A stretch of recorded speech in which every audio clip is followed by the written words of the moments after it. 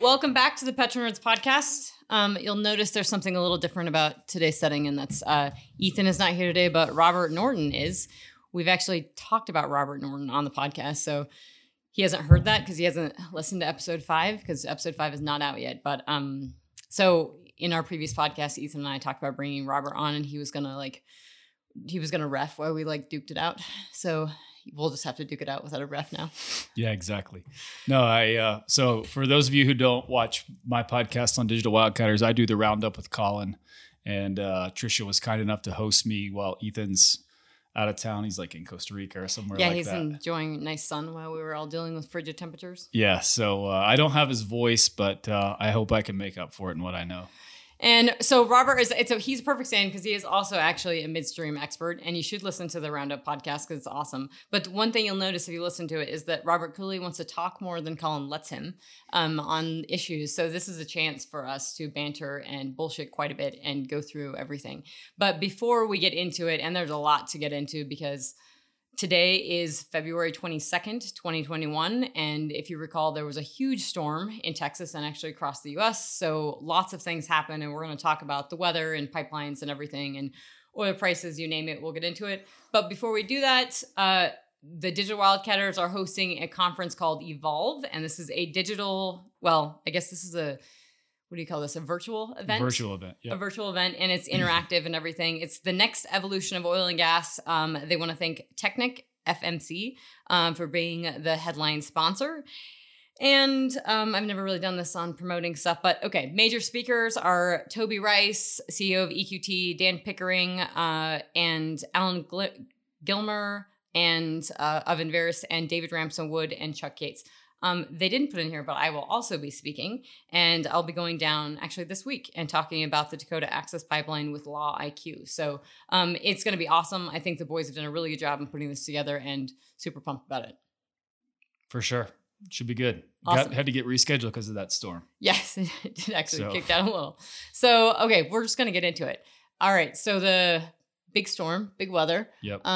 What are your thoughts on the major, just from a pipeline perspective? What are you feeling? Let's get into it. Yeah, I think kind of have to take a step back and think how all the different systems broke down. And, I think depending on what you're reading out there, there's blame to go around everywhere. I think the big piece of it, though, was that, a lot of the guys in the media and gals in the media are blaming natural gas. And while, yes, there were hydrates and yes, gathering systems were freezing up and might not be designed for these temperatures, gas wasn't getting to market for a handful of reasons. One, when you have a major production operation, you've got all sorts of power supply at the wellhead. And that wellhead gas has to get to the gas plant before it can get to the power plant, before it can get to your switch. Yep. And not just that, the gas is also going and sometimes bypassing power plants to go into LDCs, the local distribution companies, so that natural gas can come into your house. Mm-hmm. And that has first priority. So the power plants were also starved out. And so what I think, was happening is it took a while for everyone to figure out why the system was breaking down. And once ERCOT got power back on the grid to the areas where the production was coming from, then the gas started to come back online and things started to improve. Because there's a huge, if you listen to, there's actually, I think it was there's a recent podcast I listened to. I think it was Platts actually, and they talk about the production in the field. And Vicky Holub mentions it as well in this conference that was in Riyadh this week or last week on Wednesday, and just talks about all the wells. Basically, they had no power in the field. That's right. So they just shut everything. It was forced to being shut in. My initial reaction growing up around pump jacks was that because my pipes actually froze here, and I was dealing with that all weekend. So I hadn't paid attention as much as I should have to what was happening within Texas. And then I'm texting with Chuck Yates, and he's telling me that there's these rolling blackouts. And I realized I didn't know what was going on and started studying up on it. And my first reaction was, I grew up around in Wyoming and in Colorado. We don't have the same issues with shut-in production and I was talking to my dad and he was like, yeah, you literally have more insulation. You have equipment is built differently. And you typically actually, if you got a dehy or something from Texas, it was sent back because it wasn't going to work in the field. So I think there's some of that, as well as no power into the field, and just incredibly cold temperatures. And when you have water, it's a massive problem. That's right. So all of those I think a field situation is partly why that was shut in. And I believe I think Bloomberg said that was 21 BCF a day that we lost. Yeah, that's right. Yeah, I saw that number too. And, when you think about it, like you mentioned, Wyoming, Colorado, Bakken's the same way. When you're building these facilities, all the major equipment has buildings around them for the most part. Yep. It does two things in Weld County. You have the noise reduction, yep, but you've also got everything that's insulated. So your amine building, your compressor building, yep, some of your bigger skids are going to be inside. And in Texas, all that's exposed. And so when you take a plant offline and then you bring it back online, then you've got all sorts of other issues because you haven't had gas running through the pipes. And if it's not dehydrated gas, there could be a lot of water in the pipes causing hydrates. I mean, typically on the tailgate, the residue stream is going to have about 7 pounds of water per million. And so you can, on the residue gas pipelines, that's pretty dry. That's not going to freeze up, but coming into the front end of the plant, the water cut could be higher. Yep. And then if you've got any gap in production, it's just hard to get everything back up. You've got methanol that you're dumping in pipes. You're trying to get these hydrates out. And when you start dumping a ton of methanol in pipes, you can knock the spec off of the natural gas liquids, so they won't be able to go into long haul pipes. So you've just got this kind of domino effect of all these things that happen when you take things down for a minute. And I think that ERCOT and other power providers, power pools, are going to be able to see what happened, and in the future, hopefully, be able to keep these fields online and keep them online as a priority. But I think I think of like the Deepwater Horizon and any major event that happens, like any major catastrophe, it's never one thing. People always have like the Swiss cheese model and everything lining up. It's like usually a confluence of events that come together to have this. So you had incredibly low temperatures, yep, which do happen roughly once every 10 years. And I don't think this is the podcast to argue the merits of how many of those will be coming in the next few years, but regardless, you're having these 1 in 10 year occurrences. This is, a lot of people have talked about this as sort of a once in 100 year event in terms of how severe it was, but extremely cold temperatures that you don't have in Texas. So normally that you don't have, and you have to think about just your daily life. You typically don't have your equipment for this because you don't need it. You have pipelines some pipelines above ground. You have some right, pipelines. The difference between North Dakota and Wyoming, where I'm from, and Colorado is you bury pipelines usually a little bit deeper. It's harder to do stuff. You have a winter period, which you can't actually like pipe and do stuff. So in Texas, it's like year round everything. So it's a completely different set of circumstances. And even where I grew up, old stripper wells, even if you had an old little building, a crappy tin building, it's a building. It means that you can like get in there, you can work, your pumper can get in there in the winter right, at 40 below and work on stuff. You typically just don't have shut-ins even at, sub-freezing temperatures. So it's not just, I think there's a lot of the stuff on the equipment side, and then it's that you had demand. So demand for power so high. So it was heating, right? Everybody's super cold. You want to heat your home. So demand's ramping up, and it was higher than they had anticipated at the highest peak. That's right. Yeah. And it was like 3,000 megawatts higher than their worst case scenario. Exactly. So, and I mean, we could argue whether or not they would have been prepared for that worst case scenario that they had planned for, and probably not, given all the series of events that sort of came together to make this happen. But when you have that pull on demand and that high, and you don't typically have it because people don't need to heat their homes like that, it doesn't sort of work. So then that's when they started, basically they couldn't provide it. And so they started the rolling blackouts to, I guess the explanation was they didn't want the whole system to break, so they had to do it. But what ended up having was 7 million people without power. Yeah. It's really unfortunate. And, it broke down across all the energy streams. So South Texas Nuclear had 1,280 megawatts go offline for almost a day. You had, coal storage piles that were freezing up. The wind turbines were frozen. The solar PV your panels coal was literally frozen to the ground. And then the wind. And so if you break out the energy stuff, which EIA does great, you can see power by source by hour. And you can pull up Texas, which is basically, everybody's talking about the media now, but it's essentially its own grid. Texas is by itself, ERCOT. And the power, actually, they have more natural gas and actually more renewables than almost every other sector in the entire country. So if you look at the Northeast, it's still predominantly coal. If you look at the Rockies, we're still predominantly coal. And we have renewables in the mix of it. But they have natural gas. And it wasn't just renewables that went off. Certainly, the solar was covered with snow and the wind turbines were not equipped. And actually, I listened to the CEO of Vestas last night about midnight on Bloomberg.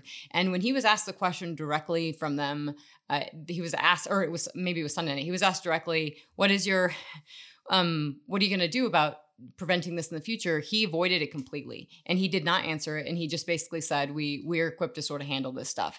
And obviously those wind turbines were not equipped for it. And that's probably an easy fix, just like this is stuff you can fix stuff in the oil field. So I just don't, they obviously weren't equipped for it or they wouldn't have completely froze up. And we have wind turbines in Wyoming that don't freeze up. Yep. So there's clearly a solution to it. Yeah, I think, I spent some time in wind, and when you have wind that is coming online higher than the turbines are equipped for, they shut them down. And so what I would probably imagine is there was going to be too much wind shear. So they shut all the turbines down when this front was moving in, and then they weren't able to get them going again because they were covered in snow and ice. Okay. So that's typically what happens is if it gets too windy, they don't work, which is kind of funny. That is really interesting. But and your gels and lubricants and stuff and everything. I mean, I think about it when you have a diesel truck in North Dakota and it doesn't start and it's 40 below. And it's gelled up, like this is the same thing if you're at a power plant, anything, it's valves, everything is just frozen and not working. So it's coming together to just be a shitstorm. Yeah. No, I mean, it's also like you think about your airplane when you're taking off, you got to de-ice those blades. Those blades, can't have anything on there or else the friction's off and the blades won't spin. And so it's a similar thing. So it's just kind of this big effect. I mean, the inside of those towers, they might have frozen up too. Yeah. But generally it was the blades and the rotors being locked that prevented them from going. And at one point in time, they only had 300 megawatts of solar PV that was actually operating on ERCOT's grid, which is a small fraction of what is typical. So, again, it was just like a system-wide breakdown and not good. No. So. And I don't think it does the industry any favors to blame solar and wind because it certainly wasn't their fault either. It was everything, but it wasn't. I think Bloomberg needs to be called out on this because they, their email that they put out that night was basically directly blaming the industry for causing climate change, therefore causing this. And I think that's not very helpful to the folks in Texas who didn't have power. And then I heard actually North Dakota was without power, and not because they didn't have power, the weather problems, because they started rolling blackouts to send power down. Yep. So people are sending their kids to school without power. And I mean, they will shut in production and stuff if the weather preemptively and stuff, the weather's too bad. But I had I didn't lose power. I didn't realize they were doing that in North Dakota. Yeah. They're probably sending that to Washington and Oregon, I believe. I don't know about that, but what I did find interesting with ERCOT in particular is that if you're a power generator, you're not actually obligated to be generating power. And so as these prices spiked because of a lack of supply, some of these guys were making decisions on intentionally not running their equipment. And that's a problem. And so, I think that, there's been a bill that's been proposed that would would help natural gas fall under the Defense Production Act and keep it, as a generating source. But I think what you saw is these guys saw prices as high as 900, 1,000, a million. Yeah, 1,200. BTU, I heard 1,200 BTU, million BTU. And I mean, if you're thinking about how much it takes to power a big 100 megawatt, simple cycle turbine or a small peaker or something like that, I mean, that's millions of dollars an hour that are going out the door, and it's falling on the ratepayers, and that they're going to have to pass back these costs. And I saw that Atmos had bigger liability and they had cash on hand. I think you're going to see a lot of the different utilities that are a little bit upside down. So, I mean, I think the federal government's going to have to step in, and it's going to be a mess because the bills, people are really angry about the $3,000 bills that they're seeing. And I mean, to be honest, I would be pretty angry too if I didn't have power. And now I have frozen pipes, and then I get a $3,000 bill. I mean, and that's not something that anyone can afford. That's pretty ridiculous. It's really ridiculous. So, it's funny. I mean, you kind of got it across. I'm looking at our little agenda here. We'll just touch on it now, but you've got different states that have got different policies, and they've all called different emergencies in. And so Gretchen Whitmer, the governor of Michigan. Glad we pivoted there. That's good. This is a good one. It is, right, and that's her name, right? It's Gretchen Whitmer. I'm pretty sure. I think that's it. That's correct. I don't want to say it wrong. No, it's Whitmer is correct. Okay, Whitmer, Governor Whitmer. So she basically put in a state of emergency in Michigan because of the propane squeeze. And what's funny about this one for me is that Governor Whitmer has also been the one that's been championing the Enbridge Line 5 shutdown, which is where more than 50% of Michigan's propane comes from. And 60. So that Enbridge Line 5 is actually 65% of Michigan and the Upper Peninsula. So it's the majority of propane that whole area gets. If that was to be shut down, all of that propane would be trucked in. And for folks that don't, if you didn't grow up in rural America, if you don't know like how, my house, this house in Denver is gas lined. I have the biggest meter that Xcel makes because I have a gas fire pit outside, a gas fire inside, and I use it all the time. And it actually, we'll get into the energy content of that next to coal in just a second. But propane is, growing up in the country, you have bottles of a truck comes out and fills your tank of propane. And that is that's what's actually heating your home and everything. In that way, in a lot of sense, these people, there is a little bit more grid reliability because they're not completely reliant. If our electricity went out when I was a kid, we still had heat. That's right. We could still run our stove, and we also had a wood stove because it does get really cold in the winter. So it's just a little different in terms of how people are functioning. And I do believe that if you have, I know some people lost power for various reasons in Denver, but I've lost power here and I still have my natural gas fireplace that I turn on and I can stay warm. Same in my house too. Yep. And, it's funny, you mentioned it, but part of this, the climate movement's been to shut down pipelines, and this is where they're getting their power from. It's coming pretty efficiently.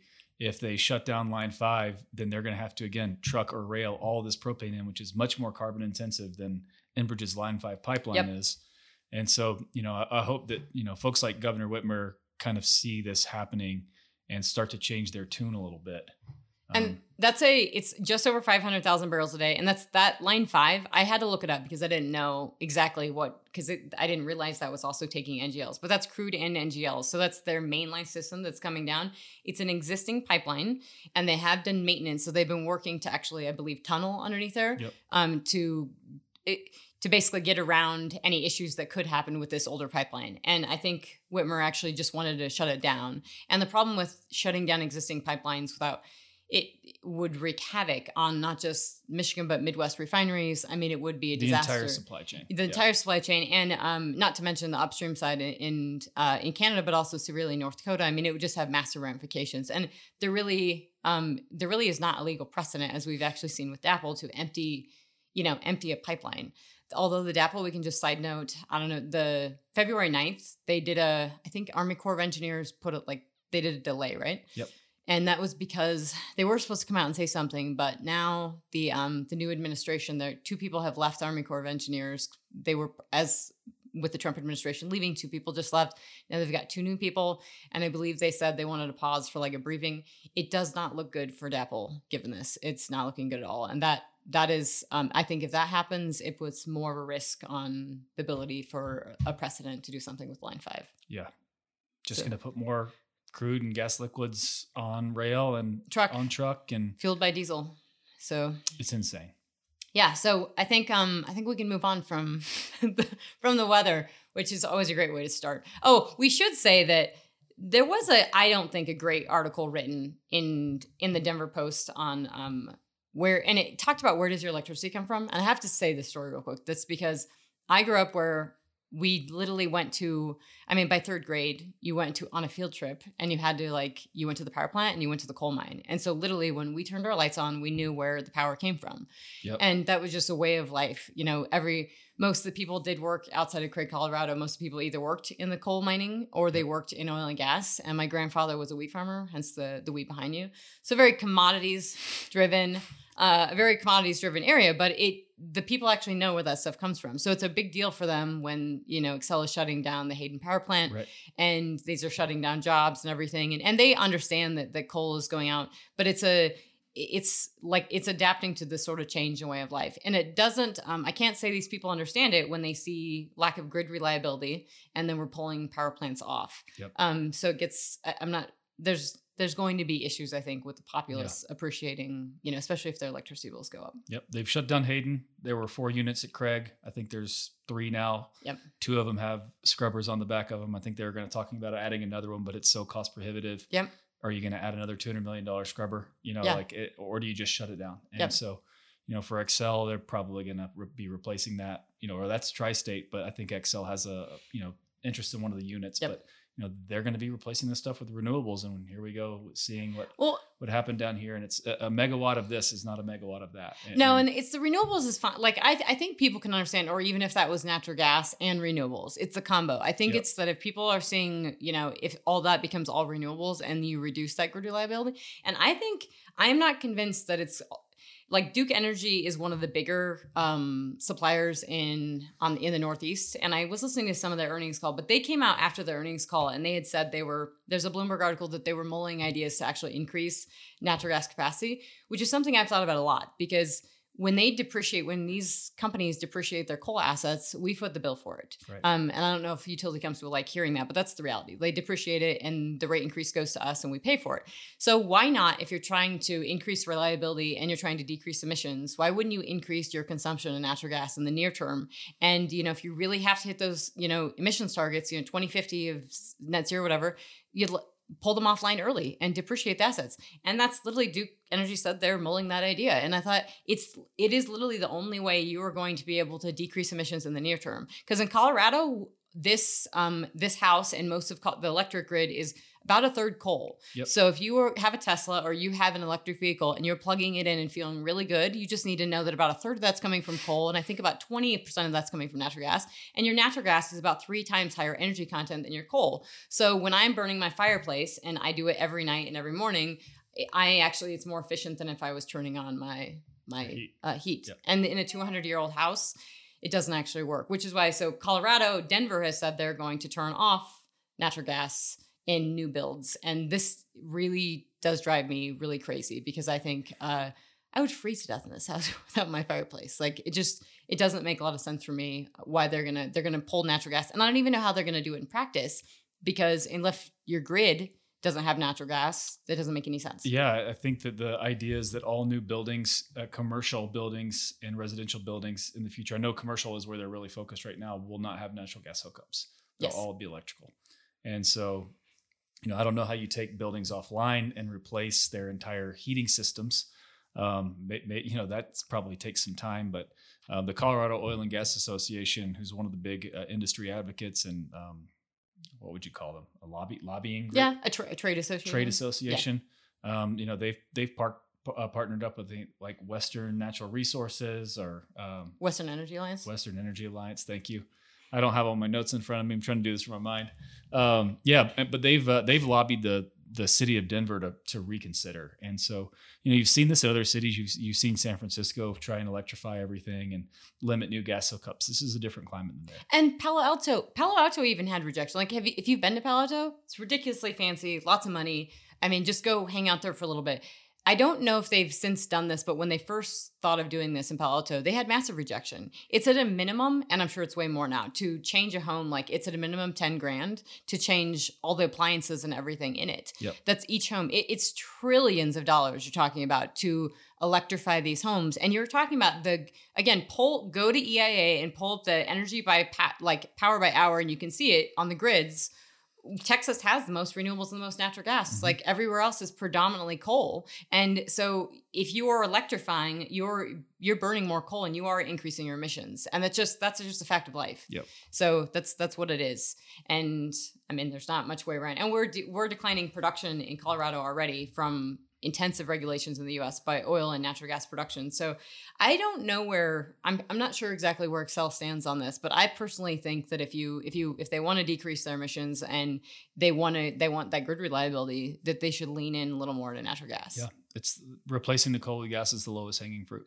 Yes. And I think also that's kind of when you start looking, and I study the global oil market, as you know, and get into the weeds on the micro stuff, but I really think natural gas is it. I think this is like a huge pivot point, and it's going to be a pain in the ass for this administration because they're going to have to there's going to have to be a reckoning point where they realize how important natural gas is and how important low stable prices are and production.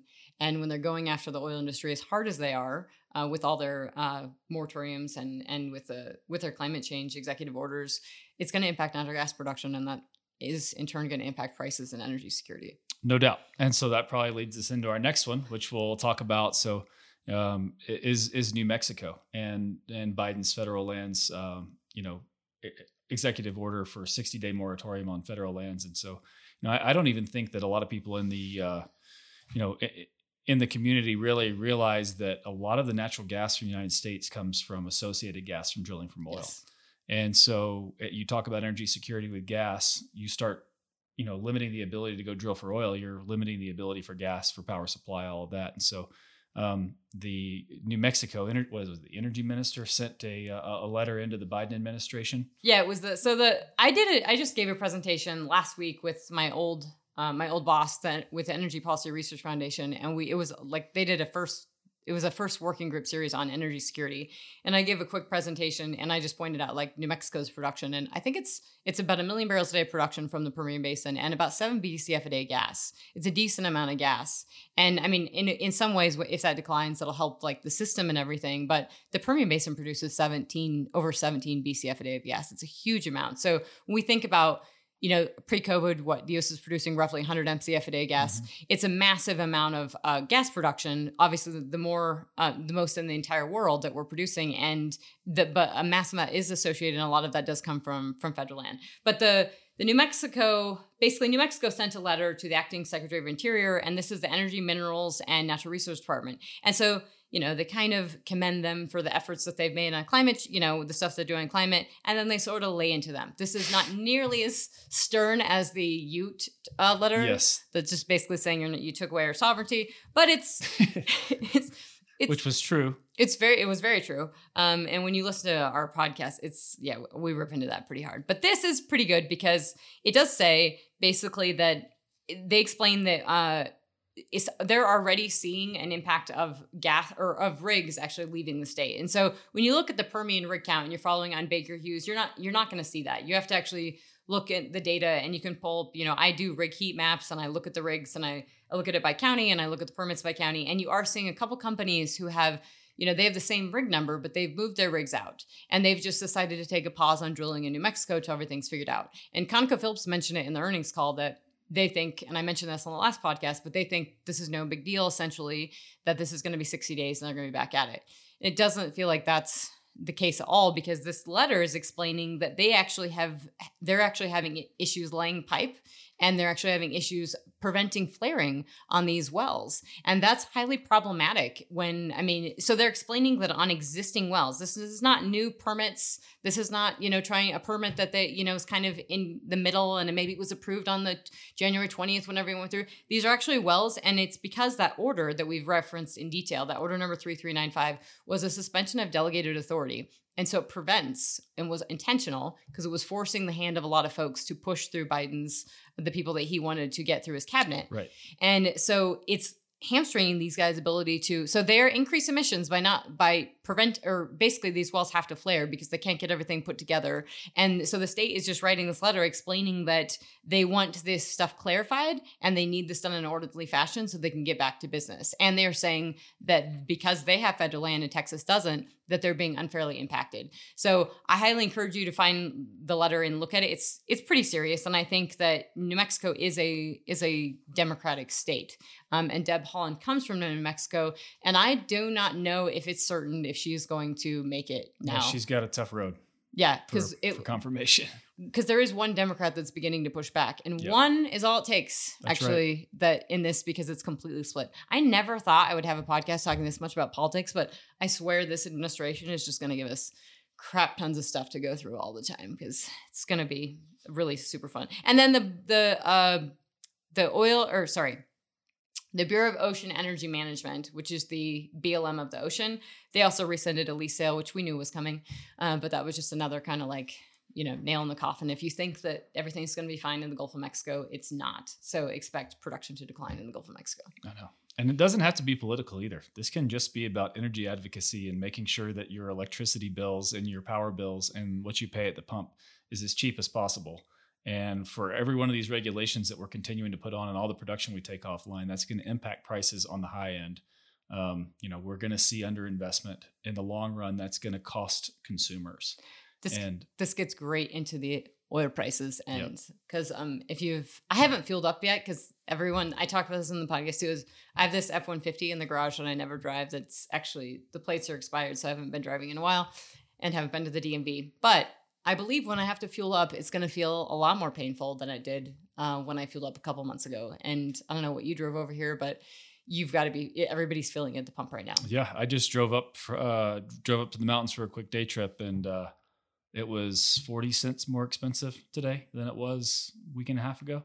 Yeah. And that's fast and rapid. And people keep saying, I've talked on this podcast a lot it is not intended to be political.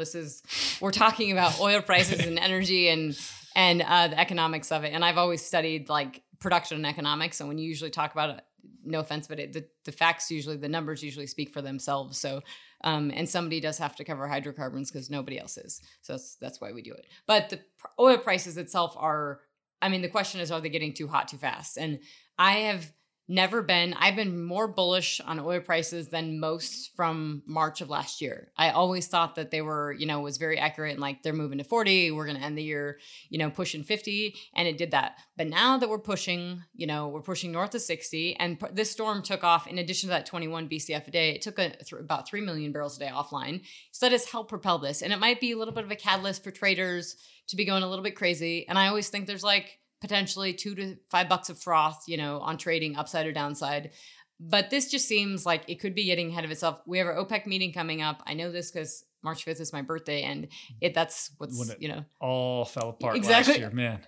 It was my birthday. I was like, it's going to be easy to remember that. Fell apart completely. And it actually happened like on a Saturday. So if you're watching. I got the news walking to get some coffee on a Sunday morning. I'm like, what happened last night? Yeah, crazy. And so that's what's amazing. So the International Energy Forum, they have a meeting in Riyadh every year. And this actually took place on Wednesday. And so the Saudi oil minister spoke at this meeting. And that it's important because he speaks at this meeting and he opens up with some remarks. I don't know if you followed much that's been happening in this space, but the Biden administration is refusing to talk to the Mohammed bin Salman, which is the effective de facto ruler of Saudi Arabia. So he's refusing to talk to the crown prince and only talking to the king, which nobody's even paid attention to. And to be fair, Mohammed bin Salman is a force to be reckoned with. He's a completely autocratic dictator, but he's our age, and he's a little bit older. He's super cocky, he's headstrong, and he does not like to be told no or not spoken with. Or doesn't like dissenters either. yes, very, very true. So, for for Biden to not be speaking with him, it's a pretty big deal. And so you'll notice the similar name because the Saudi oil minister is the same name, bin Salman. And so he makes some comments at this IEF meeting, and they were very, he urged caution, and he pushed the market not to be very, very cautious, and to not predict the unpredictable, I think were his words. And so that was kind of interesting to say, okay, we're in the lead up into this meeting and we do these monthly meetings and we're coordinating and we did this massive cut before, but hey, don't try to predict the unpredictable with OPEC plus. And I think it was kind of like, hey, if you think you're going to like push us, don't push too hard. The problem is that the Saudis and the Russians, I think, don't view the market the same way. And I don't think anybody in mainstream media picks this up at all. But I think the reasons that they think about oil prices getting too hot is something that the Russians don't want at all. And I believe most people in Saudi Arabia, and probably the prince himself, recognizes that this could pull peak demand forward. Mm-hmm. And so we saw issues. Last time we've seen prices get, pushing like this was, this happened earlier last year, but Goldman Sachs has called for $72 a barrel. Other companies were calling for $82 before a year end or by summer. it won't stay there, folks. It can't, like, it broke down. We saw this in the late fall summer of 2018 where prices WTI broke 76, Brent broke 86, and that was the highest dollar amount in rupee terms. So it was the highest that Indians had ever paid in India for oil. And that includes like when it was $146 a barrel, and demand was not supported at those price levels. And I sure as hell don't think, getting out of COVID, demand is going to be supported at these levels. Yeah, I don't think so either. And OPEC has 8 million barrels a day just sitting there that can be turned back on at any given time. And that's a pretty significant amount of oil that you could flood the market with and reduce prices again. And, I think that, when you look at Europe, when you look at the United States, when you look at parts of Asia, Japan specifically, we've printed so much money. Oh my gosh. I'm glad we're pivoting this direction, because this is, we've printed so much money that the only way to get out of this massive amount of debt is through inflation. And you're seeing inflation already crop up in the marketplace, and building supplies and crops, other commodities. You're starting to get it in oil. Like, I think if it's copper, so commodities. If you guys turn on the market and just listen to a few days, all you're going to hear is it's the reflation trade, it's inflation. And it's huge because it actually does impact the economy. And the administration is playing it down, and Powell and Yellen are, they played it down today and basically said, I think everybody's saying that the administration is saying that jobs are more important than inflation right now. And they're saying they're not going to have inflation. We already have it. We're already seeing it's here. it. Yeah. And we've staved it off in large part in years past because of we had the perfect Phillips curve. Rob actually has a economist background as well, so he knows what I'm talking about. But if you have it's like what Switzerland had: low inflation and low unemployment, and actually it was, the end of the Obama administration and all of the Trump administration, we happen to have those things. And now, everybody's saying, well, I think the Powell wants to keep interest rates low, and his hand's already being forced. I think you could maybe even see a tick up slightly before year end in interest rates, because we're seeing the 10-year treasuries, 20 or 30 year are all moving up. Yep. And that's not good when they're moving up and the Fed is not doing it. Your Fed is supposed to technically signal, and you're supposed to be signaling, and then those kind of move with it. And that's the opposite. They're basically saying, we're going to let the economy heat up because we want jobs. And the problem is, economics is not a perfect system. You can't let some sectors heat up and others not. And so this $1.9 stimulus package, the problem with it is that it isn't really targeted. And this is, Bloomberg and all these other entities saying this, it is not a very targeted bill. And so it goes to a lot of different entities. And that's what's making a lot of people concerned about this inflationary stuff, is that it's going everywhere. And if it was really targeted to the sectors that really needed it, it would probably be a lot less. It would be a lot less. Yeah. And so in this, as you've noted which was great in some of your podcasts with Colin, is that these super, you have super low interest rates, you have money flooding into the SPACs are just drive me absolutely insane, because the money's just going crazy into them. Yep. And the fact that,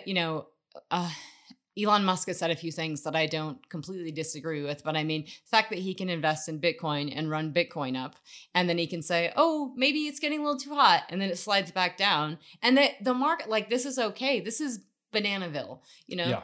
This is not normal stuff anymore. He did it with his own stock. He's doing it with Bitcoin, which is equating to his own stock. Exactly. He's done it with Dogcoin or Dogecoin. Yes. How do you say it? Dogecoin? I think it's Dogecoin. Dogecoin. I don't know, Nini. Probably should have.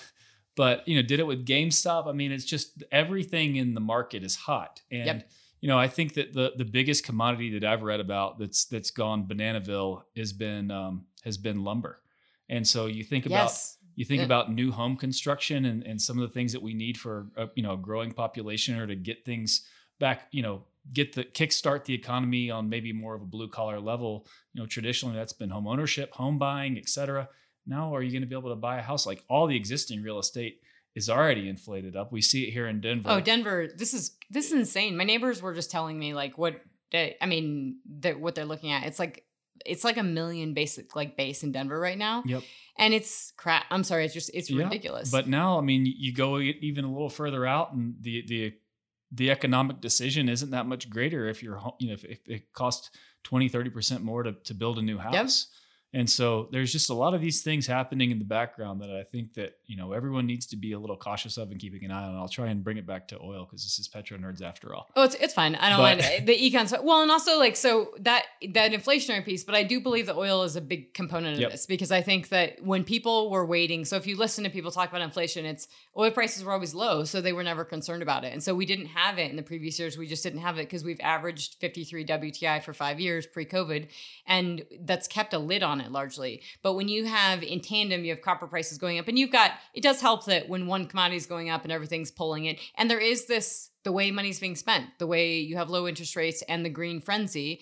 And this is really real in terms of, I think, driving up commodities and rare earth minerals and the mining and everything that's going to go on that's going to have to go on to meet these battery requirements and these battery needs, or these so-called needs that hasn't. And again, this is all happening without clear directives. So we have some very broad executive orders, which every podcast I say, print them out and read them. Go to the website and actually read the actual executive orders on climate change. They're so big and so broad. And so this is all sort of between the stimulus package and this. And I do believe that the stimulus package, there is a lot of stuff in it, right? So it's not just, the reason there's concerns about it. I think they call it pork. Yes, it's called pork. Thank you. So a lot of stuff in it, and it's kind of fueling this inflation in addition to these oil prices. But I think the problem is that this all could turn the wrong direction. And I think they want to create jobs, and that makes sense, right? They want to push for the job side and sort of deal with inflation later.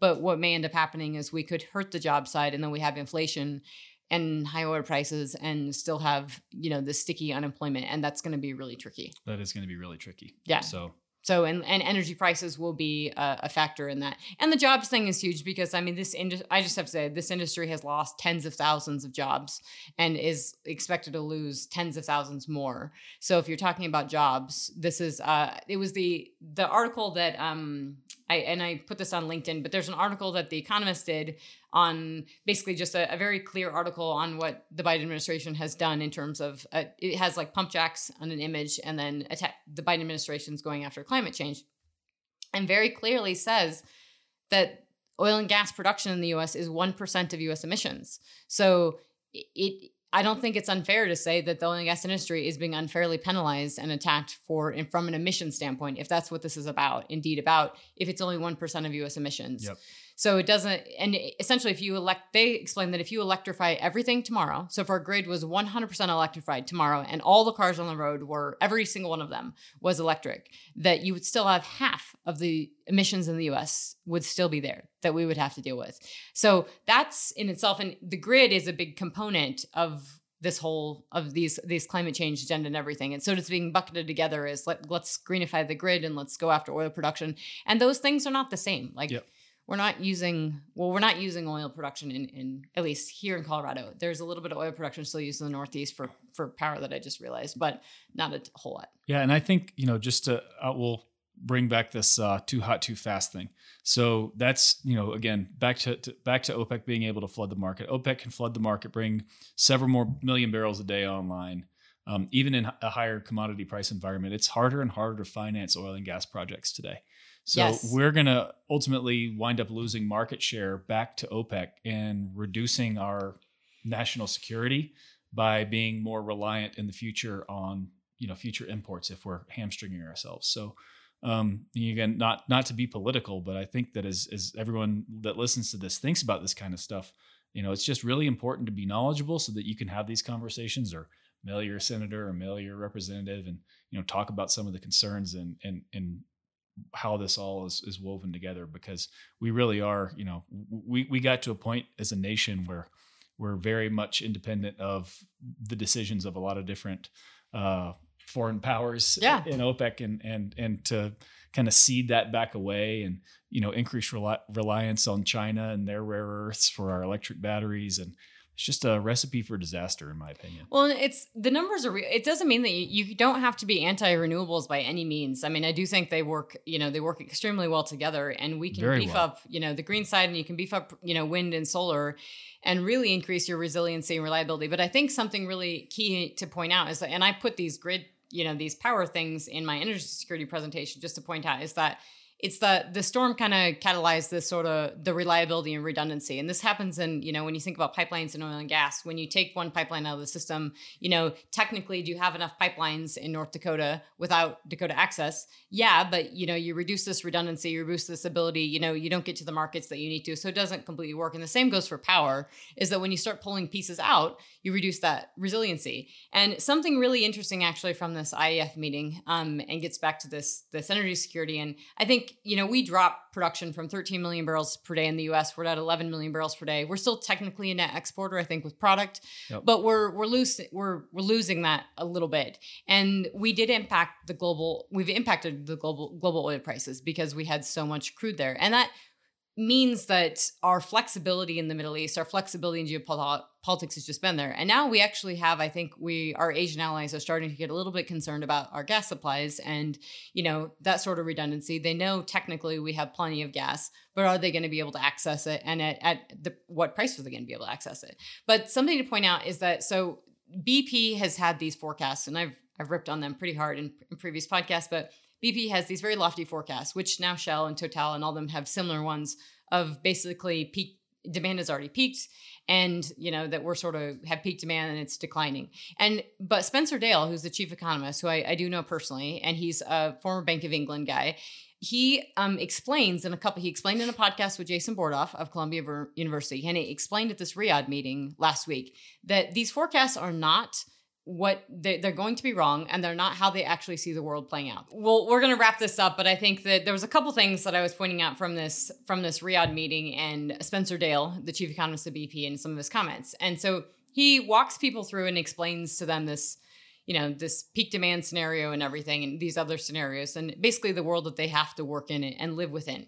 But he explains that, he essentially explains when they're asking him in Q&A about needing to invest in crude oil. And, there's stuff that basically Shell, BP, and Total, all of them are explaining that they have to invest in, or they have to produce oil and natural gas to actually fund their renewable expansion projects. To actually go green, they have to fund it. And Total actually says we need to be black and green.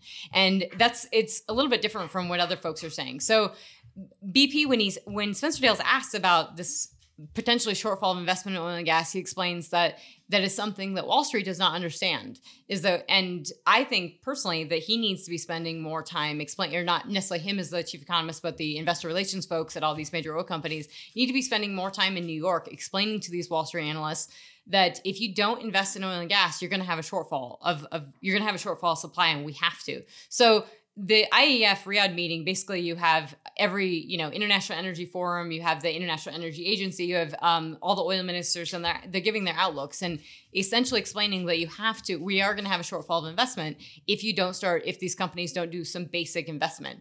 And that's highly problematic because the same Boston Consulting Group said the same thing. Jamie Webster is a friend of mine, and he was talking about this as well, is that you have to invest in this. And yet the market is completely dislocated because it's not favoring any oil and gas investment. It's not favoring oil companies at all, regardless of how green they are.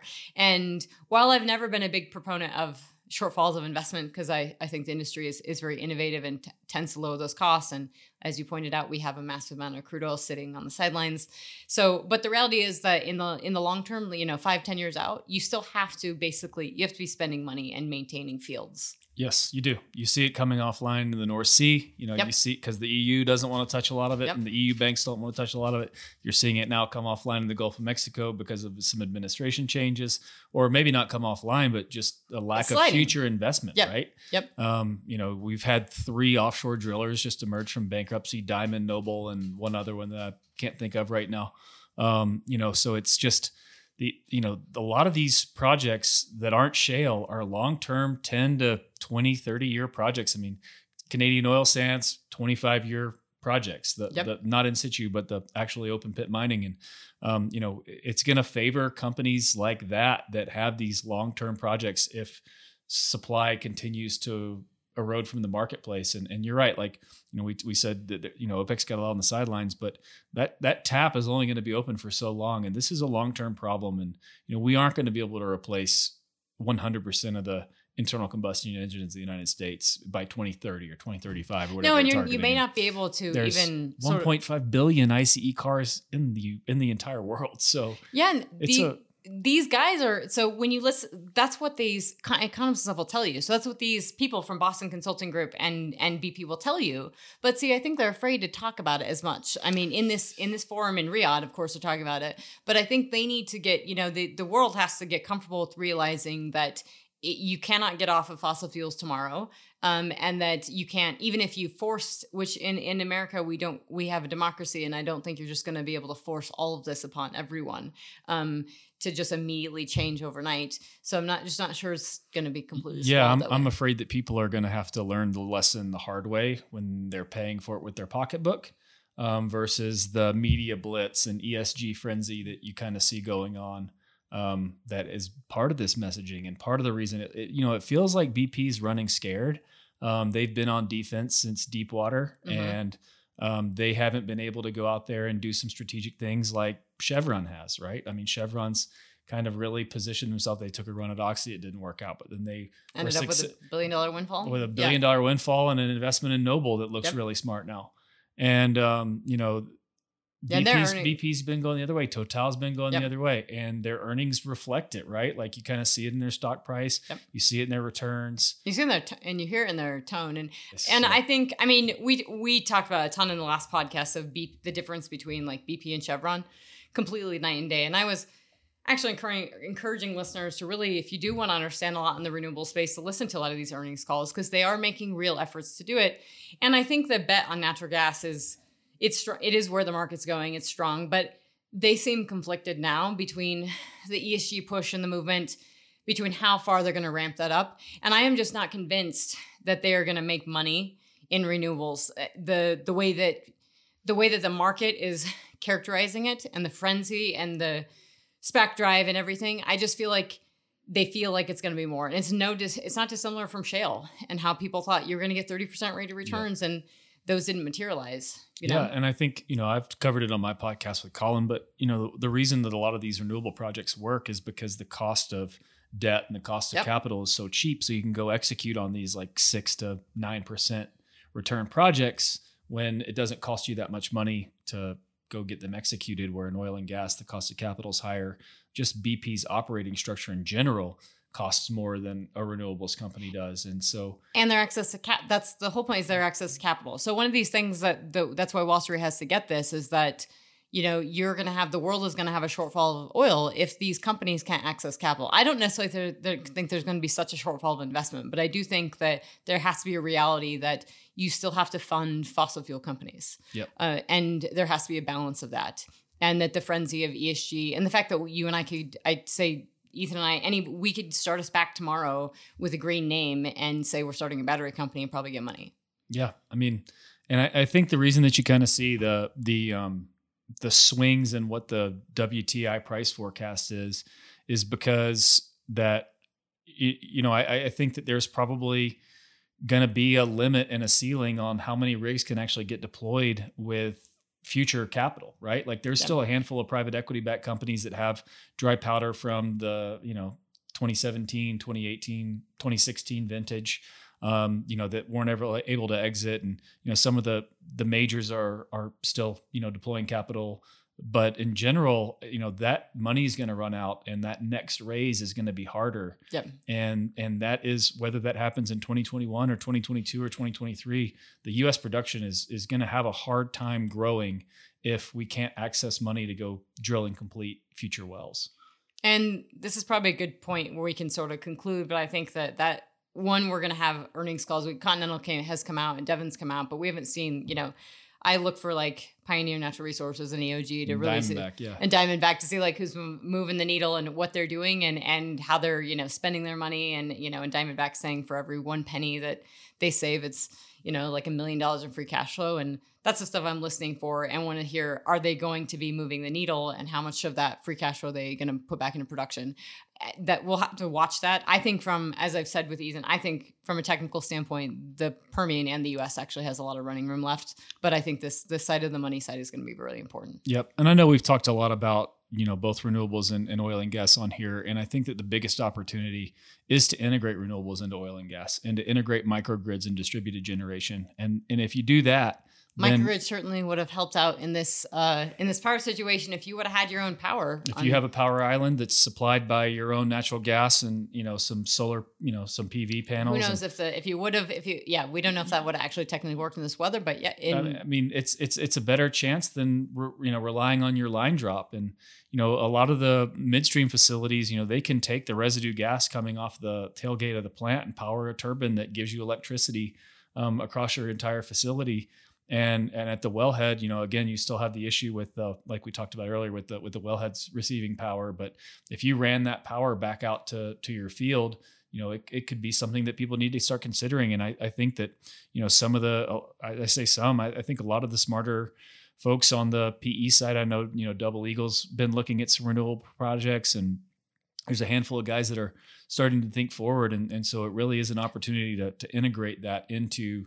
But they're not doing it day-to-day operations. They're doing it because it could make an intelligent investment decision. That's right. Opposed to a virtue signaling, or as opposed to, hey, we're hitting this target on our ESG because we think it's going to keep us in a portfolio manager's long only. 100%. If I can reduce my lease operating expenses by having integrated renewables and lower power costs than the power supplier for the area is going to do, why wouldn't I want to do that? Yeah. And so that's where I would encourage everyone that is watching this that, works at an oil and gas company, present those kind of ideas into your employer and help try and drive it that way, because, there's a smart way to do this too. Yeah. And I think this gets back to just the whole idea of driving costs lower. The industry has to be extremely innovative and very intelligent, drive these costs as low as humanly possible, and use every technology above board to do that.